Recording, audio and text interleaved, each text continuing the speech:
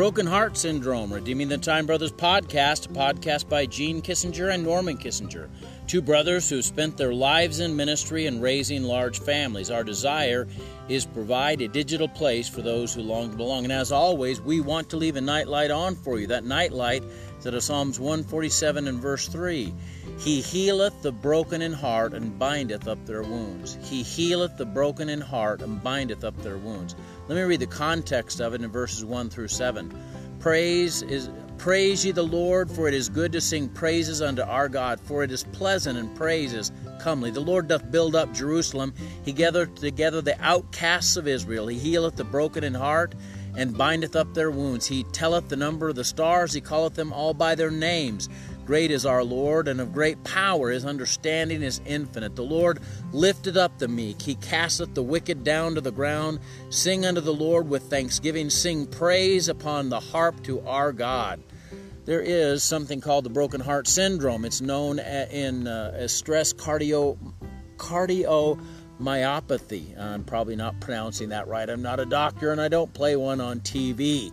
It is a temporary weakening of the heart's left ventricle, which causes it to balloon out, and it impairs the pumping action. And on the EKG, it can look almost exactly like a heart attack. But unlike a heart attack, it isn't caused by blocked blood vessels. Instead, broken heart syndrome is caused by unexpected stress.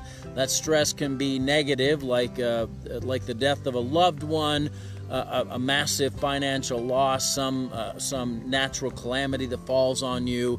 But it can even be some unexpected surprise, a surprise party, an unexpected windfall of money. But that stress puts stress on your heart. And the Bible talks a lot about the brokenhearted. God cares about the brokenhearted. In fact, this verse says, He healeth the broken in heart and bindeth up their wounds. We serve a God that loves to bind up the broken areas of our lives. God understands what breaks our hearts. He gets it because He came and walked on this old sin-cursed planet just like we do. In fact, Jesus was literally deserted by all of His disciples, denied by Peter, betrayed by Judas. Those are the closest to Him. Then you had, of course, the religious leaders that were persecuting Him and attempting to kill Him. You had the Roman officials that really wanted to only use Him and abuse Him, really.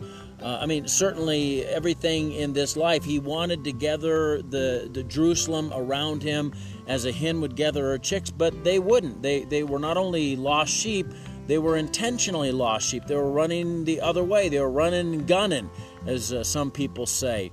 And He got brokenhearted over that. He wept at the grave of Lazarus, his friend. He wept over Jerusalem. He understands when your heart hurts. And I know that you have gone through maybe some times of intense distress in your life.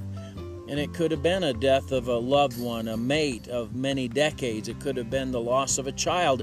It might be a rebellious family member that's running the wrong way and you're concerned about them. It could be a marriage issue. It could be 1,000 things. It doesn't matter what it is that breaks your heart.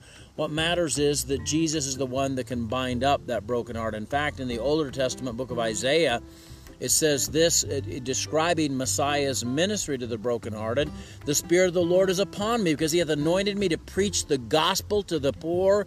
He has sent me to heal the brokenhearted, to preach deliverance to the captives, and recovery of sight to the blind, and set at liberty them that are bruised. God cares about you when you hurt. God gathers up your tears that you weep on your pillow at night, and He cherishes them, because what hurts your heart hurts God's heart. And He wants to walk with you through it. You're never in this alone. You'll never go through any hard thing alone. I don't know if you remember the old poem about the footprints in the sand. And the idea is that a guy looks back on the end of his life and he sees two sets of footprints in some places and one set of footprints in other places. And he ends up asking God, he said, how come in these hard times in my life there's only one set of footprints? And God says to him, son, that's when I carried you.